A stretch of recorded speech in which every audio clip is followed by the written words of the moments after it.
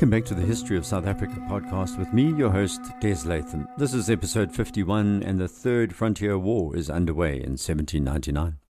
So this war was set off by the blunt British instrument called Packenham Vandeleur, as we heard in episode 50. The Zuurveld farmers were now in a defenceless state since their supply of powder and lead had been stopped by the British, who were trying to stymie the Graaff-Reinet trekboer rebels.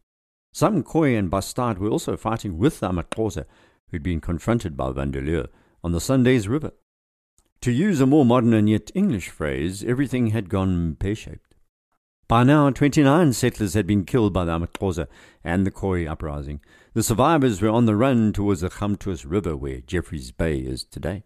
As for Vandeleur, he had lost the initiative and was pinned down with 200 of his troops in a camp near the Swartkops River, just north of Port Elizabeth, aka Gqbetha. He built a large star-shaped earthwork to repel the amaXhosa attacks, and his men were running short of provisions. The ships in Algoa Bay had left, so he was stranded. Cape Governor-General Dundas was unwilling to commit to a full-blown campaign in these eastern districts. The British were busy fighting the French across the world, and he didn't have any spare troops. But he also didn't want the Zuurveld to be lost. So on the 6th of August 1799, Dundas marched out to the frontier with 500 men and ordered supplies and a prefabricated wooden blockhouse to be shipped to Vandeleur. As he left from Cape Town, Dundas wrote of how these incidents reminded him of the unfortunate events at Santo Domingo. That began with something called the Haitian Revolution, which was the largest and most successful slave rebellion in the West Indies. Slaves rose up in 1791, and by 1803 they had succeeded in ending not just slavery, but French control over their colony. They had also chased away the British for good measure.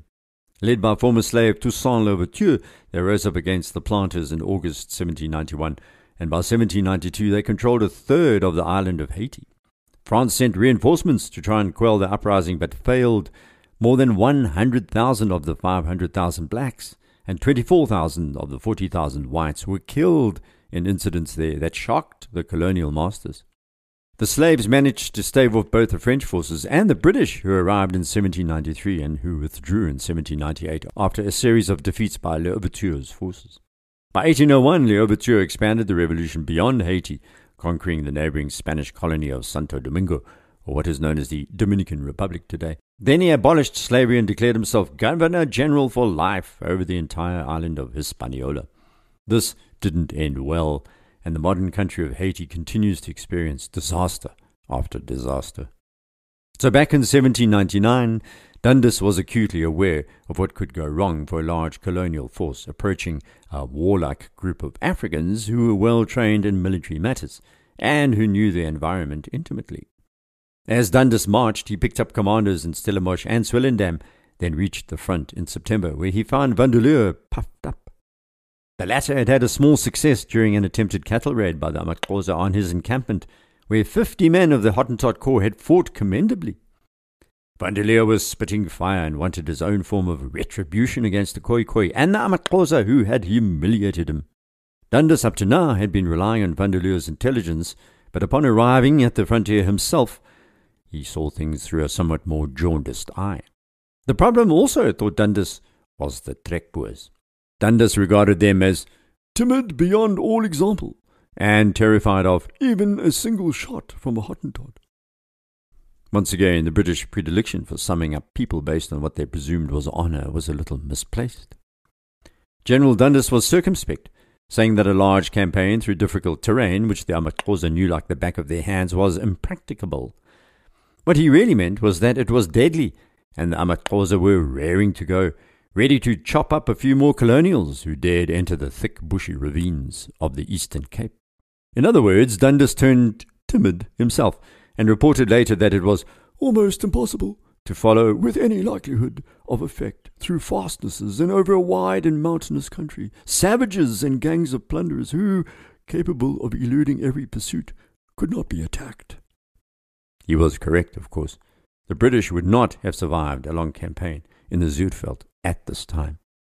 With the aforementioned events in Santo Domingo and Haiti as forewarnings, he believed any extended war with the amaXhosa would bring disappointment and disgrace, and that continued hostilities with the amaXhosa-Khoe alliance would expose the whole country to ruin. Dundas was eyeing conciliation as the solution, negotiation with the amaXhosa and Khoi rebels. As with all things involving colonial language, he preferred to call this withdrawal from war, rather than suing for peace. It would save face, you know. The trekboers, on the other hand, regarded his actions as a cowardly selling out to a deadly enemy, with at least first subjecting them to some kind of memorable brutality.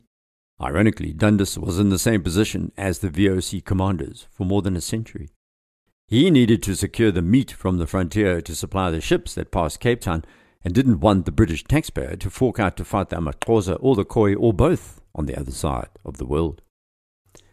Governor Dundas had brought along with him that Landros most trekboers hated, Mynheer.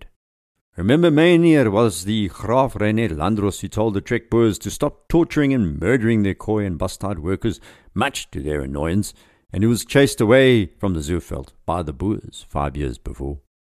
Now the unpopular but humane Landros was back and decided that he'd personally head out to negotiate with the Khoi and amaXhosa, and unarmed as well. That took a great deal of courage, whatever the trekboers thought of him. Mynheer managed to convince some of the Khoi to return to work for the trekboers with promises of government protection, but most preferred to remain behind with their war leaders, Stuurman, Trompeter and Busak, hiding in the Sundays River ravines and bush. Chungwa of the amaGqunukhwebe was convinced to call off his warriors after he was told they could remain unmolested in the Zuurveld. The trekboers were told to go home or lose their land. Then Dundas reappointed Mynheer as Landros of Graaff-Reinet and told him to oversee the unsteady peace, a compromise position they all felt unhappy about, including the British, particularly Vandeleur. On the other hand, the trekboers were seething. Here was the old enemy Mynheer back in charge, and they'd lost most of their cattle, and almost 30 had been killed by now, and there was no revenge. Why did these people die? The very fact that the English were willing to negotiate with people the Boers did not regard as socially equal turned them implacably against the British Empire. They had already been reciting stories around their kitchen tables about the dishonourable British, the backstabbers, who sold out the Christian race at the first opportunity. This discourse would become a cacophony, I'm afraid. Mynheer was duly installed as resident commissioner at Graaff-Reinet, and was guarded by a small force of 19 British soldiers of the Hottentot Corps and 80 more Khoi men, all armed. That also rankled the Boers.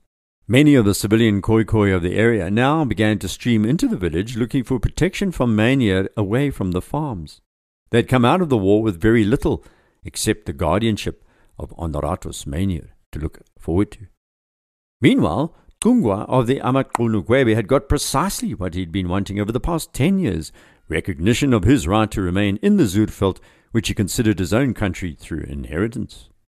So he naturally responded by cooperating with the British colonial authorities and trying to police the region against cattle thieves, whether Khoi or amaXhosa.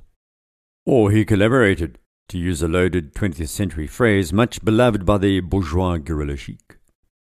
A garrison of 300 British troops was set up in Algoa Bay, where a rectangular stone redoubt was built with walls almost 3 meters high, surrounded by a double ditch and palisade of sharpened stakes. The British had arrived. There was also a prefabricated wooden blockhouse in its midst, having been offloaded in Algoa Bay.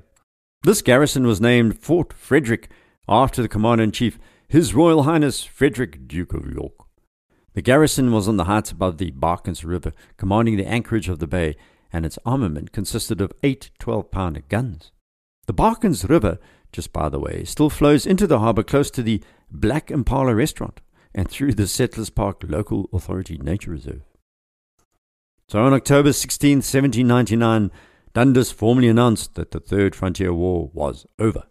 Both Dundas and Vandeleur were deeply dissatisfied men, both with each other and the situation.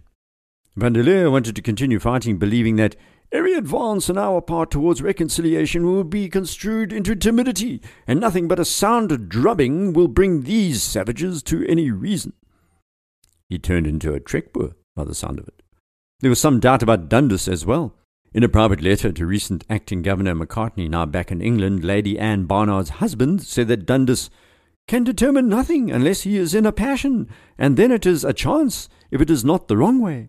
General Francis Dundas in turn believed the principal source of all the problems were the Boers. He wrote that they were a troublesome and disaffected race, the strongest compound of cowardice, cruelty, of treachery and cunning, and of the most of the bad qualities, with very, very few good ones of the human mind.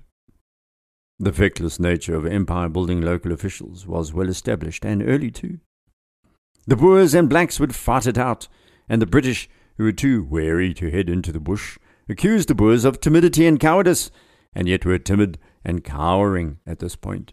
They wanted the Boer farmers to supply meat to their ships, but were restricting ammunition supply to the Boers, which increased their sense of fragility on the veldt. The Boers living beyond the Fish River were even more suspicious. These Koenraad the base types, hanging out with the Ngqika and making love to the amaXhosa queen. The British point of view was expressed by another Dundas, Henry. Remember him? The Scottish advocate and independent Whig politician and trusted lieutenant of British Prime Minister William Pitt, and the most powerful politician in Scotland in the latter decades of the 18th century. He observed the goings-on in southern Africa in 1799 and remarked that the British policy was to regard the amaXhosa as a distant tribe, mutual barter being the only value, and in his words, "Any attempt to introduce civilization and a strict administration of justice will be slow. So don't interfere in their internal matters. Let the Boers deal with the amaXhosa directly," was the policy at this point. They'll do your dirty work. Meanwhile, the missionaries had actually arrived at Ngqika's great place close to the Thyume and Keiskamma Rivers in September 1799. That would be south of Hogsback and east of Fort Beaufort today. However, their reception was not a good one. About 100 Rarabe warriors surrounded these eminent men in black upon their arrival. When they asked for Ngqika, all remained silent. Everyone sat in a mute circle for 10 minutes, staring at each other. Then Ngqika approached in what one of the missionaries described later as a majestic and solemn attitude, advancing slowly, attended on each side by one of his chief men. The young king was unusual and an intimidating person. He did not smile, and was covered in a long robe of leopard skins. He wore a crown of copper and another of beads around his head. His cheeks and lips were painted red. He held an iron knobkerrie in his left hand. 20 feet from the missionaries he halted, and they stepped forward to meet him. He was told by Koenraad the base earlier that they would expect to shake his hand, so he held out his right hand but said nothing. Behind Ngqika, his councillors and women grouped about in a half-moon formation. Beyond them were the mass of the people of the great place, staring at these missionaries from the south. Van der Kemp offered his tobacco box as a gift, which was filled with brass and other buttons. These had taken on the form of a currency between the amaXhosa and colonists. Ngqika took the box and handed it to his attendants, saying nothing. One of the missionaries, Edmonds, said later that he moved not an eyelid, not changed the least feature in his countenance. "Does anyone speak Dutch?" asked Van der Kemp. No one moved. For another 15 minutes they stared at each other, the amaXhosa sizing up these men in black.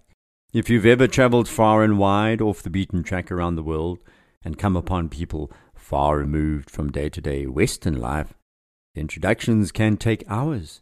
Patience and stillness prevail even today. Then Koenraad the base appeared, and Ngqika and his entourage seated themselves, and the chief began asking through the base, the translator, what the visit was all about. Van der Kemp explained how he had come to instruct Ngqika and his people on matters which would make them happy in this life and after death, and that all Van der Kemp wanted was permission to settle in the country and to have protection. Van der Kemp turned to the base and addressed him directly, saying, "I suppose you are Mr. Base. The Lord has sent me to preach the gospel to these people." The base did not respond. The missionaries had arrived at a very bad time. Both the base and then Ngqika told him that, with the amaXhosa chief emphasizing the fact that, "I can myself find no safety nor resting place, being in perpetual danger on account of my enemies, nor can I protect you as I cannot protect myself." They were different peoples, said Ngqika, and their lifestyles were different, and they could not be expected to adapt to it. Before leaving the missionaries, Ngqika said they could pitch their tents at his great place, and said nothing more and left them. What Van der Kemp did not know was that trekboer rebel Piet Prinsloo had already passed through the great place and had spread a rumour that the missionaries were actually assassins sent to kill Ngqika. He had also said they would try to poison the chief with wine. Very sneaky, I'm sure you'll agree, considering that the missionaries would want to convert the amaXhosa with wine during the Eucharist. Naturally, the amaXhosa didn't believe Prinsloo either. He was a notorious liar, but they were cautious nevertheless. Later that day, Gqbetha's new bride, aka Ngqika's mother, sent her own Dutch-speaking servant to interrogate the missionaries. He was an escaped Bengali slave from India and came along with 2 amaXhosa councillors. They were more aggressive. What were his plans? What was his political connection? Did the English send him? What prompted the plan to stay? Then they left. Van der Kemp was exhausted by day's end, and without warning, the amaXhosa extended their hospitality, which was the usual manner. Ngqika sent them a fat cow for their supper, and his sister Khoe brought them baskets of milk. They ate and drank and cheered up. Later that night, Khoe reappeared smiling coyly, joined by a beautiful friend, and both tried to get into the missionaries' beds. They were politely declined. This did not impress the amaXhosa at all. It was unnatural to turn down such advances, and to be blunt, it was insulting to the king's sister. If she wanted to have sex with the missionaries, that was her decision, and she was royalty after all. As the days dragged on, Ngqika did not flatly refuse them permission to remain, nor did he chase them away. He was deciding whether or not to kill them, but was not yet certain about who they represented. Other members of the great place were not as magnanimous. You see, a large number of rebel frontier Boers who'd fled the Zuurveld amaXhosa were living there seeking the shelter of the great amaXhosa chief. While the warriors remained impassive, the trekboers were openly hostile to Van der Kemp. Prinsloo's poisoning story had also caused many of the amaXhosa to regard the missionaries with suspicion, even though Prinsloo himself was distrusted.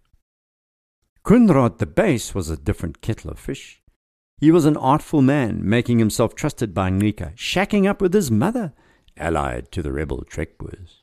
At first, the Base also believed these missionaries were British spies, but realized quite quickly as he spent time with them that they were in fact 2 emissaries from the London Missionary Society, who were also quite obviously naive city bumpkins with not the first clue about how precarious their situation was. The Base would pop in for prayer sessions and muttered about God having convinced him they should be friends. He even offered to build Van der Kemp a house near his own on the eastern bank of the Keiskamma River.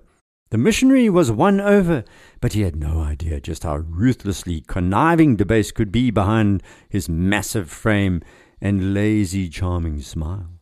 Ngqika began to pop into their tent more regularly too, usually indicating his interest in one of their possessions, which they duly handed over, and discussing a range of issues. He dined with them along with his sister and her friend. The missionaries were still having a great deal of trouble, they wrote in their journals, keeping both women out of their beds at night, and the 2 remained troublesome by their sports, wrote Edmund. And yet they grew uneasy by the day, and for Edmunds the strain became too much. Ngqika had warned them, and the Base too, that the amaXhosa way of life was very different to theirs. Hygiene was unheard of. Both the amaXhosa and Boer farms could be unpleasant for the squeamish. There was no sanitation. Dysentery and fevers were common to the Xhosa and Boers alike. The amaXhosa diet of fermented milk, unsalted porridge, and partly cooked meat flung onto the coals with the skin on could be revolting to strangers, especially the English. Van der Kemp wrote after a month at Edmunds, "Was this day very ill and feverish with pains in his bowels, not being accustomed to live in the amaXhosa way." Then in late September he wrote that Edmunds was also much troubled in his mind. Van der Kemp, of course, as a former soldier, was much tougher. He walked around without shoes or a hat, his feet toughened like the amaXhosa. The Boers looked at him as a strange person, no doubt. Even they wore large-brimmed hats and their customary veldskoenen, leather-hide shoes. Van der Kemp was the first white man that Ngqika saw in the midday sun without a hat, and asked if it was God's will or his own that he did so. It was God's, said Van der Kemp. That may have been, but day after day the missionaries began to appreciate just what bad timing it was for them to have arrived now. The way in which Ngqika had overthrown his uncle in Hlambe had troubled the amaXhosa and placed the entire nation in an unstable state. Because of the murmurings of the people, Ngqika began to become more and more paranoid. The missionaries were now very aware of their fragile position. Ngqika's punishment for any crime was to be known as the most cruel of any used by any amaXhosa chief before or since. Tying a poor accused wretch over an anthill and watching them being slowly eaten to death was one punishment he delighted in. Ngqika began to lose his following because of his lack of justice and his violence. Remember, I've mentioned how Ngqika was also accumulating wealth by breaking tradition. When a subject died, a chief received one cow from the herd as death duty. Ngqika stipulated that if the subject did not have an obvious heir, then he was entitled to the entire herd. Outrage was the result. Furthermore, as a young chief, Ngqika was merely providing more reasons for his subjects to desert him, and his acquisition of great wealth at the expense of ordinary people led to his power being eroded over time. Sounds rather modern, doesn't it? The curse of human stupidity and greed, I think. At the same time, he was the first Rarabi chief to be caught between his own people and the Cape Colony, the first to represent a large part of the amaXhosa nation and not an outlier group.